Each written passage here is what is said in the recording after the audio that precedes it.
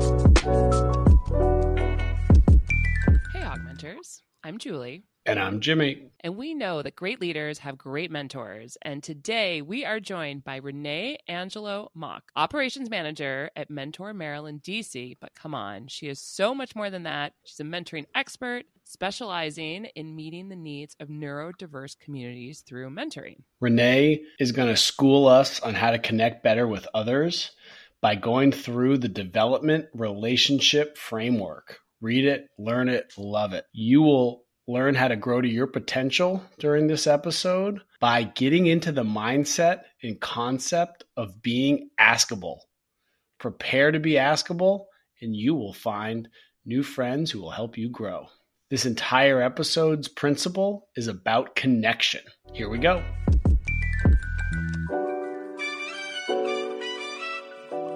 Renee Angelo-Mauk, we are so happy to have you today on Augmenters. You have such incredible experience. I know Jimmy has been really looking forward to this conversation, as have I as well.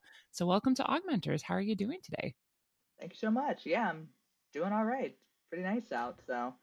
And the dog was happy to walk for once, so it's small wins. All the animals are currently quiet. They may come back at some point in time here, but we're thrilled to have you on, and we'd love to get a chance to at least kick off by getting to know you a little bit. So the first question we usually ask our guests is the fact that generally a mentor is somebody who believed in you before you believed in yourself. Yeah. We'd love to hear who that was for you and what they saw. Yeah, so my first mentor was my youth pastor growing up. I wasn't until I was a teen really, but I felt very disempowered. I felt young people can't do anything, and I really thought that to be true. And I was at a retreat, and we were sharing different things, etc. And he liked what I had to say, and he talked to me afterwards, and he said, I'd like to ask you for help for something. And this is an adult who asked me for help, and I was like, oh my gosh, like, whoa, like I really felt empowered because this adult was sharing power with me. So it went on that I ended up doing a lot of volunteering, and we planned events and things like that for the youth at our church, and we would go on to stay in contact for many, many years. But it was the first person who really saw my contributions and things like that at a time where I felt very disempowered, especially, which I think a lot of teenagers and young people feel that way. So it was really special, and I've never forgotten it. And it's definitely led me to, the career that I'm in now. Excellent segue. Tell us about your career now. Yeah, so I'm the operations manager at Mentor Maryland, DC. So we are a regional affiliate of the National Mentoring Partnership, which galvanizes the mentoring movement across the United States. So essentially, the Mentoring Partnership and all of us affiliates aim to increase the quality and quantity of mentoring. So Mentoring Maryland, DC, we're obviously covering Maryland and DC. So on the quality aspect, we're providing technical assistance, training, professional development to mentoring programs, youth practitioners, and even mentors at this point, so they can do their best work out in the field across Maryland and DC, evidence-based practices, research-based practices, and also making sure that they have everything they need to do their best work as well. And then that quantity, making sure that there are enough mentors, that there are enough mentoring programs, because what we're finding out in the newest data is that young people need more than one mentor over the course of their lives. And not just young people, people, adults. So this is data. We're all young, Renee. We're all young. Some of us younger than others, but but the National Mentoring Partnership released a report last year called Who Mentored You, that included interviewing across generations, but all the way up to boomers and like adults and things like that. And in their reflections, what they came to find was that a vast majority of people felt that they owed their success to mentors, and B, that especially the younger generations felt that they needed more than one adult over the course of their life to connect with and seek help and advice from. So again, we want to make sure that there's enough mentors, hearing adults to do that. So that's what Mentor Maryland DC does. And before I came into this role, I worked in youth development and at mentoring programs and at youth programs. So learning by doing. And now I'm on the other side, providing support for the previous me. Supporting past Renee. Yeah, exactly. It's meta. So I don't know if there are any children's books yet published by Mentor Partnership, but I just heard the book title from you, Who Mentored mentored Hugh, like Yeah. baby Hugh, Hugh, and somebody could go around asking like adults, like another child, who mentors Hugh, Yeah. and everybody mishears them, especially and instead the people say, "Oh, here were my mentors." Yeah, yeah. And actually educates this kid that we all have mentors and that's a very normal thing to happen. But really, she was just like, I'm trying to find my friend Hugh in this life. That's great. You should So do that. yeah, That's so actually great. these are the things Multiple streams of revenue. I hear. So I'm really curious, Renee. Like I was very drawn to you when I heard you in a public speaking presentation. You crushed it. I was glued to my seat. I didn't want the presentation to end. I didn't even have a second cup of coffee. It was early. It was amazing. I was really, really, you were just like so energetic on stage. It was with a sit down presentation. It was really unique. How did you go about making the decision to leave like the hands on work? I could tell you cared about it in that presentation. I'm sure you still do, but how did you go away from like not talking to the like youth daily basis to now looking to really add this like capacity and like scale? I assume you wanted a greater impact. Like, how did you go through that decision process? Did you talk to other people during that time? But like, what finally clicked in that decision for you? Good question. I mean, definitely it's never easy to, even across my youth development career, it's never easy to even move from organization to organization because you're leaving some kids behind and things like that. Yeah. So once I kind of was in what would become the end of my kind of frontline career, what I was finding was that I really enjoyed training mentors and that capacity building side of it and recruiting mentors and all those kinds of things. And as I was doing that, I was, I was like, what are the best practice? What is the best way to do this? Because I wanted to make sure that, I was doing it because I wanted to not just to feel like I was doing a great job, but that would have, leave an impact, had the best possible impact for, for my young people. So the reality is that I became connected with Mentor Maryland DC. Mentor Maryland DC was resurrected in Maryland in 2018, which is when I was working on the front lines. And I became connected to their services because I was interested in increasing the quality of the services that my program was providing. So, I was going to their trainings, I was learning about the elements of effective practice. And I think in that learning, I saw, right, there was only so much scope I had at my own program.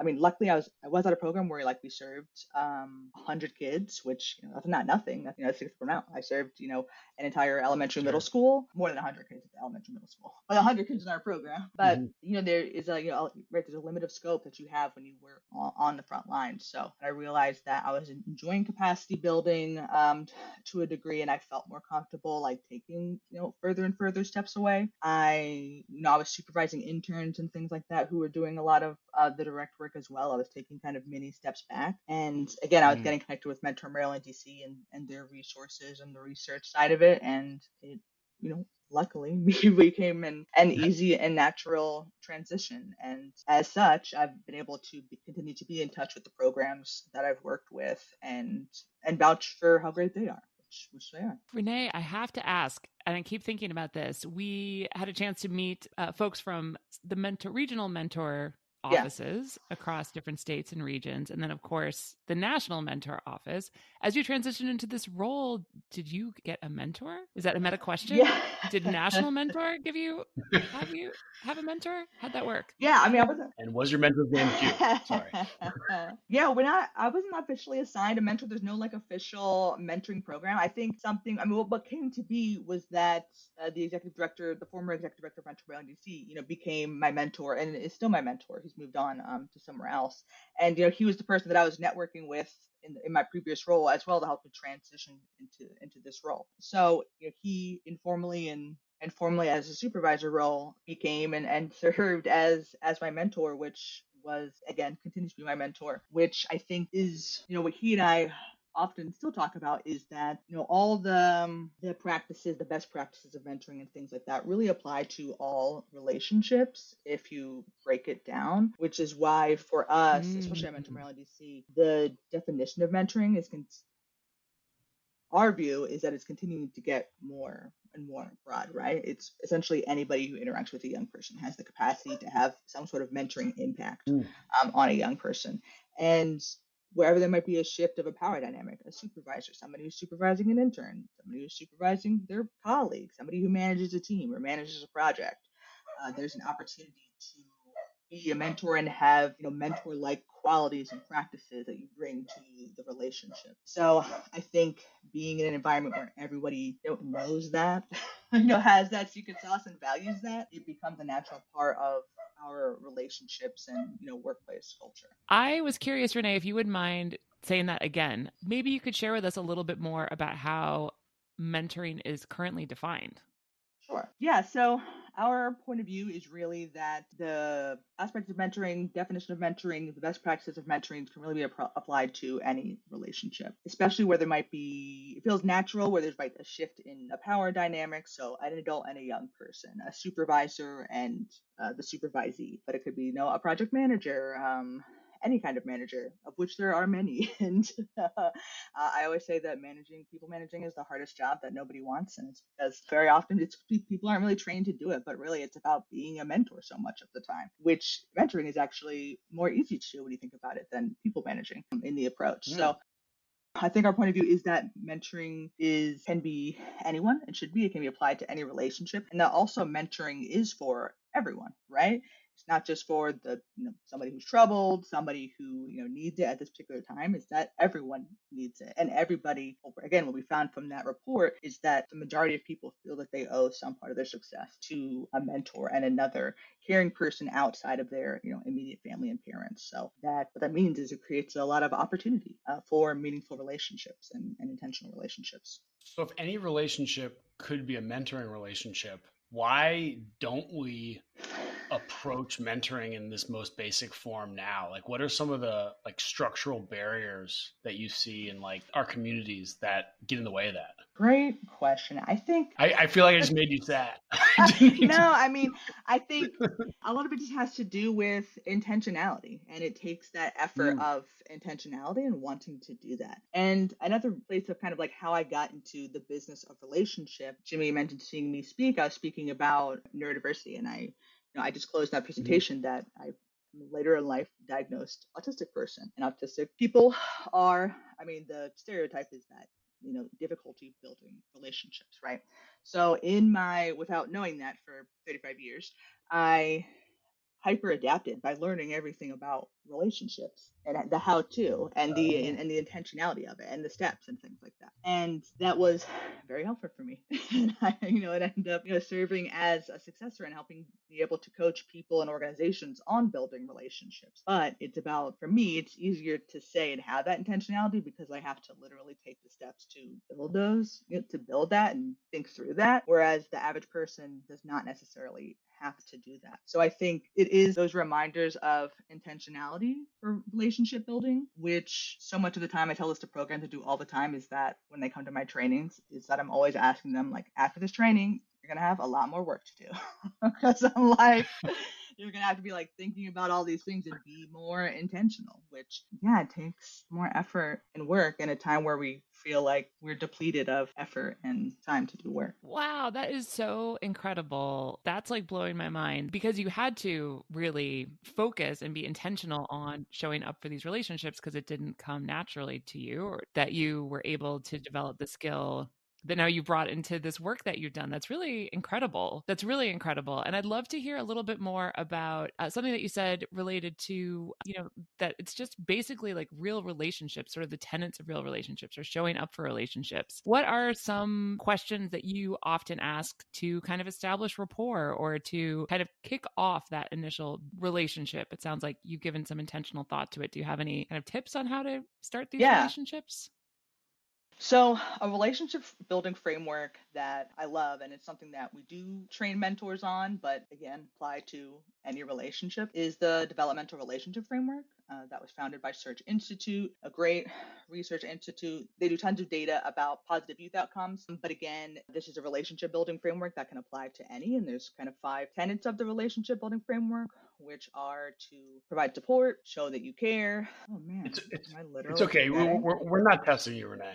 No, they're really good. I want to remember the 5 things because these are the ones I talk about all the time. I'm Googling it as well. This makes for great radio.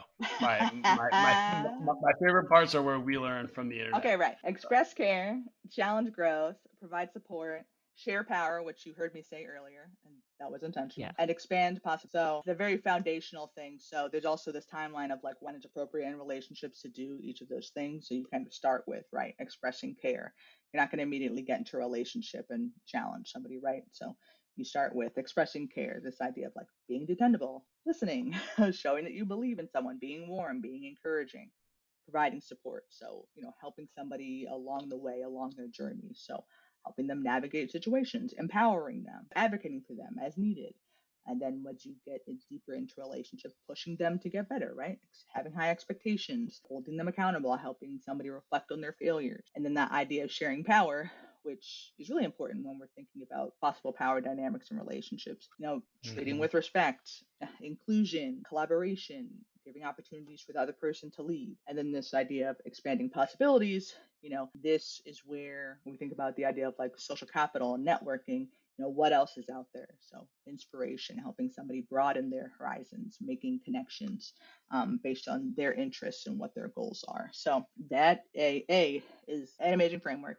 B, a resource with tools all over Search Institute's website that I recommend for people all the time because it's extremely, extremely accessible. And when I do the training with mentors, we do a reflection on like who did these things for you. When you think back to when you're a young person, who is the person who provided care? Who is the person who challenged you the most? Who is the person who supported you, who shared power with you, and who expanded your possibilities? And typically people can, really, when you put that lens on it, can really think of those people. I can think of those people now as well. Renee, I haven't heard about this framework as specifically as you put it together, but I can see it in even like small interactions that sometimes occur, like even just like talking to a neighbor, like being like, oh, I'm so sorry that, your toilet backed up. It seems small, Yeah. but instead of just being like, yeah, it stinks, peace out, it does matter a lot. You mentioned this intentionality is very important, but often I feel like we're thrust into communities that we didn't necessarily directly choose. So I'm thinking about whether it's around the park that I live that well, whether it's a school system. I didn't necessarily choose to be part of this park community. These students didn't necessarily choose to be part of the school. So how do people start thinking intentionally then about the relationships that they're kind of thrust upon them instead of just like, oh, like, yeah, like I'm going to have to talk to Hugh in class or like I'm going to have to interact with my neighbor. I'm so sorry about it. How do you become intentional when you didn't choose to be there? Good question. I think, you make a good point that this framework can apply just to, smaller relationships and quicker interactions as well. I think the other important part of this relationship is that it makes the point that relationships are bi-directional and that they go both ways. And which means that when you do these things for others, they do it for you. And in successful relationships, kind of all these elements of the framework are being hit and that they're all going both ways. So then also you're able to evaluate relationships that may not be working out because things are missing, or relationships that may not be worth investing more of your time in. So maybe work relationships where you have to draw boundaries on emotional investment because someone's not able to do that emotional investment back to you, right? What's the professional boundary that we can set there? So I think remembering that there is always that like you get what you put in, which is something we say to volunteer mentors all the time and is true for all relationships. Again, I think it is important that when we think about community and connections, that that's just the bigger network of all these kind of micro relationships. So it has to start somewhere. So may as well start with you. How many people though like react like positively when you're like, yeah, you get what you put in? You're like, okay, come on, like I only got like 20 bathtubs I got to put stuff into, like give me a break here. Like it's true, but there are also ways to make it like less of like a Sisyphean task of like getting up the hill every relationship that like you're never gonna, you know what I mean? Like how can you make it less of like a burden to get what you put in? Like do you have any ways to say that differently? I mean, for volunteer mentors, right, they're volunteering, so they're already invested. I mean, for organizations, so I'm also a certified HR professional, and all the data says that, when you make it clear as an organization that you care about your employees, that respond, that they respond well. And when you show Yes, that they you do. do not care, Shocking. right, that the opposite. And that right now, especially in the industry, that there is a huge gap in this kind of caring from organizations and employees being felt that like their organizations even care at all about their well-being. And it's not, when we say the organization, it's not just this, being, of course, that's made up of people, right, who Yep. are implementing policies and procedures and managing their day to day. So I think there's tons and tons of data that is saying all of these things right now. I also just recertified my certification, so I was cramming in on my CEUs in July, which is where, Hours and hours of yeah, webinars. which is where I We was, won't tell anybody. yeah, Yeah. yeah, yeah. Hearing over and over in these reports about employee well-being and about taking the time of that investment, and the ROI on it is just so obvious. It's wild to me, and I think the other side of it, because might seem random that I am a certified HR professional on the side of this, but for me it was how I kind of came into that role. I was at a mentoring organization. I moved into the HR team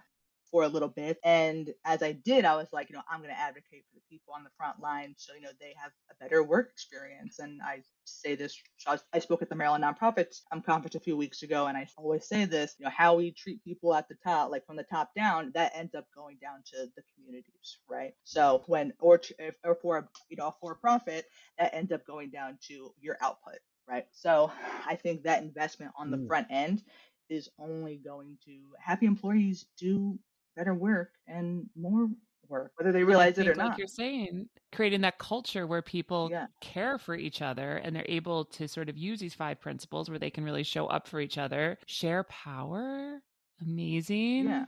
I loved what you talked about. Your youth pastor wanted you to help create things, kind of almost giving you sound like a leadership opportunity kind of at Yeah. that very beginning, right? Like, I see you as a leader and can you help me with this? Like, Right. what a great role model, even in the workplace, right? Like, Exactly. what kind of work can you do to feel empowered that you're actually making a change within your organization? So while the 5 principles you talked about make so much sense in terms of relationships, I think that's really key, because our audience tends to be more adult than youth, but that is Right. exactly what they need to be thinking about when they're showing up for these relationships as well. Right. Or when we say like nobody likes a micromanager, why? It's because they're not sharing power, right? They're doing the exact opposite. They're saying that they don't trust you and that they don't want you to reach your potential or try something new or grow into your role and this, that, and the other. Think about the why of those things that we know don't work. And we also know that most people leave their jobs because of relationships with their managers. So the opposite side of that Yes. effect.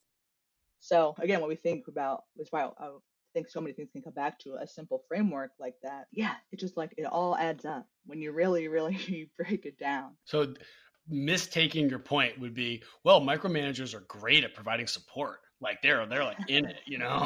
So, but I follow your LinkedIn posts because I am quite drawn to them. And I didn't realize it until you put this post out like a while ago over the summer, maybe it was earlier, where you used the term askable, which I hadn't heard before.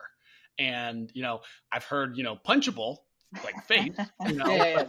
but not necessarily, and like we're not advocating for that, but I've never heard askable. And I have realized as, somebody that always had to go over to my friend's house as a kid, they never want to come to my house. I was always like, okay, how do I make sure I'm ready to be interacted with, that I'm like kind of like open. And I hadn't thought of it that way. And you have a way of doing this really well with like some of your posts, which I won't get into. I have too many notes here. Again, I dorked out on this one. But you mentioned earlier on that one of the things that mentor partnership is trying to do is build capacity for mentors. Like, I think we make the case pretty clear and the value prop is clear that like being a mentee can be great. I actually find being a mentor is more rewarding, more fun, and I learn more. And like lifelong learners tend to really enjoy mentoring. How does that term askable play into being prepared to be a mentor to somebody else?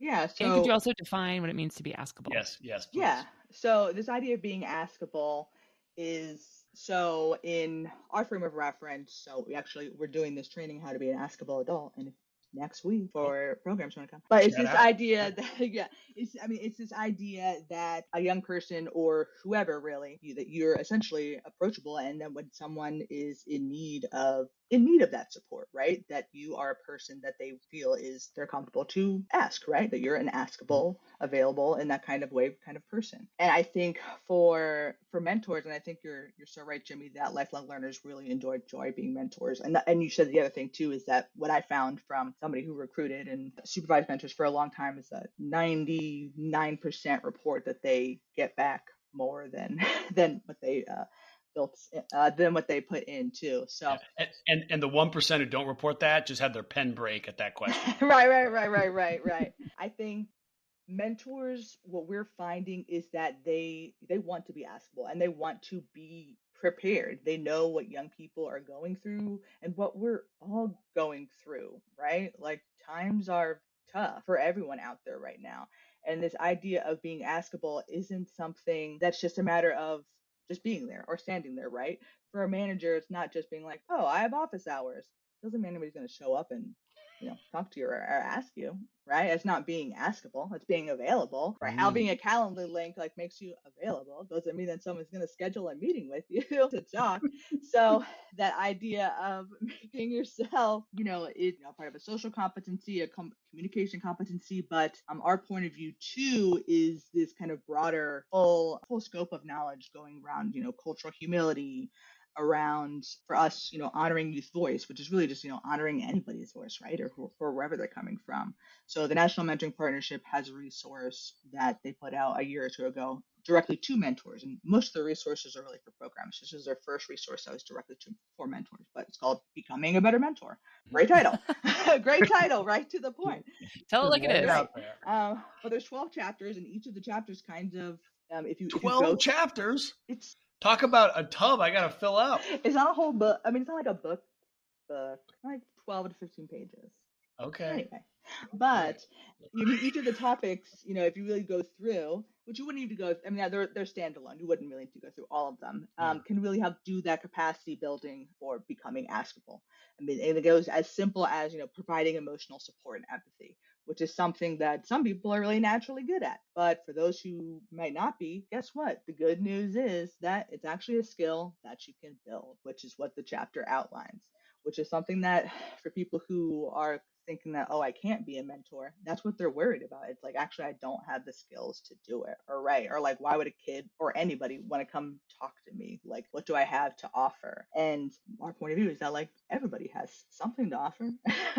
And when we're trying to connect, diverse people, and especially when we're thinking about kids, we want kids to be exposed to diverse, all different kinds of people. But that's my hope for everybody, is that workplaces are filled with diverse kinds of people, and that everybody has the capacity to get along and things like that. So those kinds of lessons, providing emotional support, practicing culture humility, are really a way kind of building towards making yourself askable. I'm gonna shift for a moment away from the Becoming a Better Mentor book and just ask some probably dorking out questions that I have not asked before on the podcast, but I'm curious how you'll respond to them, which would be do you have a historical or maybe current popular mentoring relationship that people might know about that you love to think of that as an example, or just gives you energy knowing something like that existed? That's a cool question. I don't know. I'll have to think about that. Well, I was just thinking about, so a few years ago we put on, or every year we put on Martin Luther King, we do a project for young people to participate in. And one year we were talking about how Martin Luther King was a mentor and the different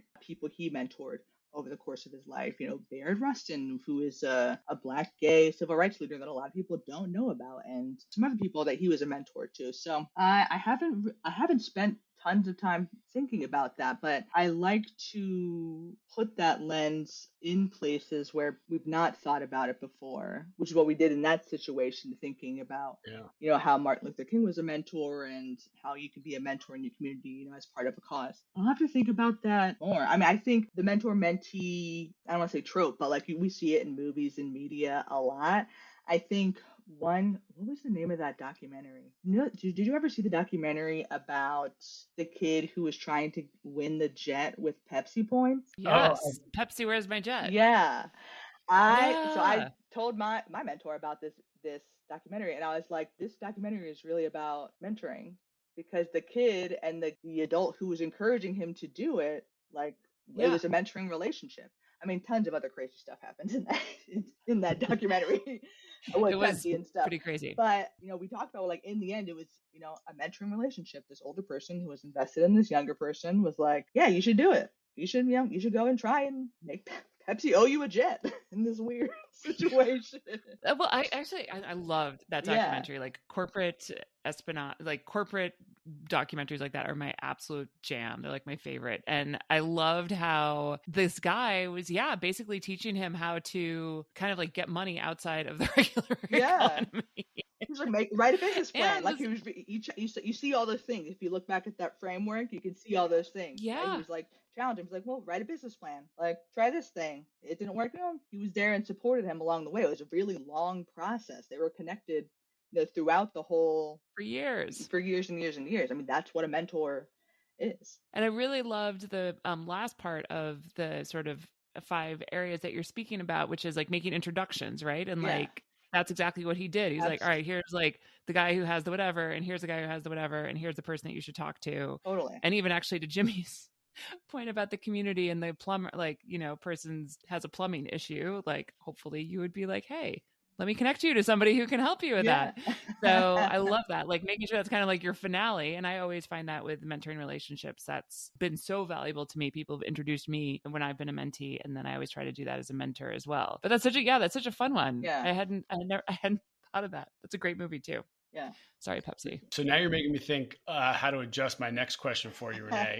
Instead of book club, talking about like, whiskey movie night or, whatever your favorite, drink is. But we like to use a book club as like a symbol for getting people prepared to talk, though it has really nothing to do about the book. It makes them askable, Yeah. now that I'm using your terms, and that the book itself is the physical symbol that then unlocks this small community to actually share and have, call it group mentoring, call it whatever you want, but like it lets people emotionally care about others. What physical symbol or anything have you used in the past to like, literally bring that book out and put it on the table and be like, hey, we're pretending to talk about the book, but it literally actually helps us, open up and be ready to be vulnerable. You've never brought a plush dolphin somewhere and just like drop it on the table? Platypus? I mean, A dog? yeah, I was thinking that my dog does. He travels. He comes to our office That's a and good idea. part of virtual and in-person meetings. So he's he's very disarming and can get anybody to participate and talk for sure. The dog. And he would have stayed here the whole time if somebody wasn't about to break in, which I'm sure that they are. But no, that's a great question. I mean, I think one thing that I learned years ago when I was trained in something called peace circles was this idea that, as a facilitator, so peace circles is this idea that you're in a circle and it's a facilitated conversation, basically, and where you are learning from people in the circle, but you are not specifically responding or replying to what people are saying. You know what I mean? Like, people get to speak, but we're not like, I think this about what Joe said. You know what I mean? So it's about how to facilitate those conversations. But one thing that I learned in that training almost 10 years ago now was this, this idea of, as a facilitator, to model sharing, right? So why would anybody else open up and tell their story or whatever if I didn't model and do that first? Which I think, you saw Jimmy in the presentation that I did in January. I tell a lot of stories about myself and my experiences in my presentation. That's why I love to do capacity building so much in my role now with programs, because like I was there, like I lived it. I'm like, when I share new information and facts, I'm like, I know the situation where this applies to, where you need to, like, if it's a safety thing about, like, I have to hit some kid in control or whatever, or if it's a risk management thing, like I can think of the real situation where it applies to because I had that shared experience. So, and I think it's really important as somebody who facilitates all the capacity building to do that disclosure, and modeling first. And another thing that I really try to do, in my role often as a facilitator and presenter is too that when people are invited in and we're learning something, I remind people like, I don't care, what you did before you came here. Like if you ran your program and it was terrible, oh well, like I'm glad that you're here now. You know what I mean? That you took the opportunity to come Yeah. and learn now, because I'm more concerned about the people who aren't here, right? Like I'm glad that you're here to learn now, and now that you're getting this information here, now we can move forward. So always also showing gratitude for people when they're in that process of learning as well, I think helps a lot. Renee, I feel like I must have somehow like prepped you for this, over the airwaves in Baltimore, because you just totally teed me up for my like last like real question for you, which is, if you could think about the future, if you were gonna, put on your like jazziest pair of red sparkly shoes, you click them together, and how would you want mentoring to be defined in 2050? Like how do you think people would look at this word in the future? This suspense for a moment. I didn't prep you that well. I'm sorry. I let you down, Renee. Give me another chance. No, it's an interesting question. I was just at a conference yesterday where we were challenged to think about Baltimore 10 years in the future and to think about, our wildest dreams as well. So I'm very deep into it. I'm like, what are my wildest dreams for, how I would want things to be defined. So, thinking about that too, because not that I'm not assuming all my wildest dreams will be true by 2050, but like, I'd like that to be true. Yeah. We won't hold you to it. Yeah. So something that we're saying at Mentor Maryland DC a lot right now, right, is that mentoring is for everyone, which is true. And I think, as I mentioned earlier, that the tenets of mentoring can be applied to any relationship, and I think they should. And I think as we move forward and we're having these learnings about mentoring, which we're finding from research and the like, that the idea of mentoring and community will become more closer and closer together. And that, by 2050, communities will be tighter knit and people will have more relationships. We know that in general, people feel more disconnected than ever. And I think, one mentor can definitely help, people feel less disconnected for sure. But I think community is, the real salve there. And I think that's, where mentoring can get kind of towards that goal. So I think that would be my hope in 2050, is that mentoring is nearer to the definition of community, and those things kind of all mean the same thing. So you're saying I'll be voting for Renee as a deputy mayor of mentoring for Baltimore City in 2050? Is that what I'm hearing? Or just the mayor of mentoring? Sure. Maybe even sooner, 10 years from now. Yeah, I like it. So Renee, to wrap up, I have a very quick, I call it my verbal Rorschach test, but it's more just rapid fire. If I say the word, what comes to mind for you? It's just 4 of them. If I say mentor, what comes to mind? Maryland, DC. Yes, man. It's just got to flow. Corporate Renee just came out. I like it. How about mentee? Young people. Sponsor? I want to say me. Sponsor me. Yeah. Sponsor us. I actually love that. That might be one of our best responses. Sponsor? Yeah. Sponsor me. Did I stutter, Renee? Sponsor us. This is why I'm always asking for money to do the things that I want to do at Metro DC, because I don't like to make people. I don't like to make people pay for services, and almost all of our services are free. So I'm always just like, someone give us some money. Yeah. I link in the show notes. Yeah, I mean, you are trying to show what you want to see, which are askable people, and you're asking them for money. Yeah. Right. And when I say coach, what do you think of? Barb, who is one of my coaches growing up. Awesome. What sport? Baton twirling. I love it. Obviously.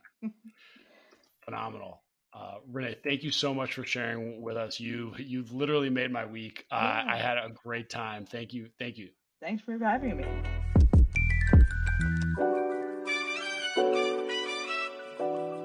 Julie, I was so excited to talk to Renee, if that didn't come through in every way possible. Bit like fanboying. Oh yeah, I hope so. This was one of those times where I got to hear somebody's wisdom in a public setting. and then did a lot of research, learned about their organization more, learned about some of the work that the individual had done. And I got even more impressed with Renee over time. And it's one of those times when you reach out like on LinkedIn, you're like, oh, I hope they respond. It's like you say hi to somebody in the halls, of like high school. You're like, God, I hope they say hi back. And it took a little while, but I got a hi back. And I felt very lucky that Renee shared with us. Well, I definitely remember you walking out of that session, like not even really your feet touching the ground. You were like, so you like kind of almost skipped to tell me like all about it. So yeah. And I'm so happy to have met Renee because I got so much out of this conversation. Renee obviously is an expert in mentoring, which we have never stated ourselves to be, although I would say we've learned quite a lot in the last almost 100 episodes. But Renee is such an expert and obviously has all the knowledge, but also like all the passion for this topic and this work. And compassion. Yes, passion and compassion. And she brings the energy. I mean, you talked about like me skipping after I left the session. It's pretty hard to take 200 people talking about how to be better at mentoring and make it so engaging you didn't want the session to end. Especially when there was coffee and snacks. On the other side. Exactly. I totally agree. And I also feel very lucky that Renee put up with you and I coming up with my first book, Who Mentors Who? The children's book promoting mentoring to elementary school playgrounds all across the world. I think you could definitely be onto something. But Julie, what was your number one thought about the concept of being askable? Oh, yes. Not just being available, but being askable. And I loved how Renee said, you could just like send people your calendar link, but that doesn't mean that people are going to actually know that you are open to having a conversation. And I really appreciated that because sometimes I feel like I'm very askable, but I don't sometimes have people ask me things, so I can really reflect on myself and how I can be more askable, not just available, and being really open to hearing what's going on with other people and not trying to fix things and, showing up for difficult conversations. So I love that. I had never thought of that before. What did you think? It was just a great line. Like it's kind of, I think about in basketball, you always talk about, being in the, ready position, knees bent, you're balanced, you're kind of ready to go. And it's kind of the same thing about, it's not like one thing that makes you askable. It's just being prepared to take a breath, smile, going through what some of our best guests on the podcast have told us and showing up for somebody. I think that ties right into Renee's comment that a mentoring relationship must be bi-directional, so that there has to be this back and forth, and being askable is like the primer to be having a relationship become bi-directional. Yes. And that is what's special about mentoring relationships, as you mentioned, different than managerial relationships, which definitely have an element of power dynamics and can be more one directional. But the idea that this is the purpose, that you get so much from each other and that you can show up as equals, as peers, regardless of where you sit in the relationship. So I felt very lucky that Renee shared with us. And shout out again that when you say mentor, you think of Maryland and DC for the mentor.org mentoring network. So thank you, Renee. Thank you, Renee. Augmenters out. Augmenters out.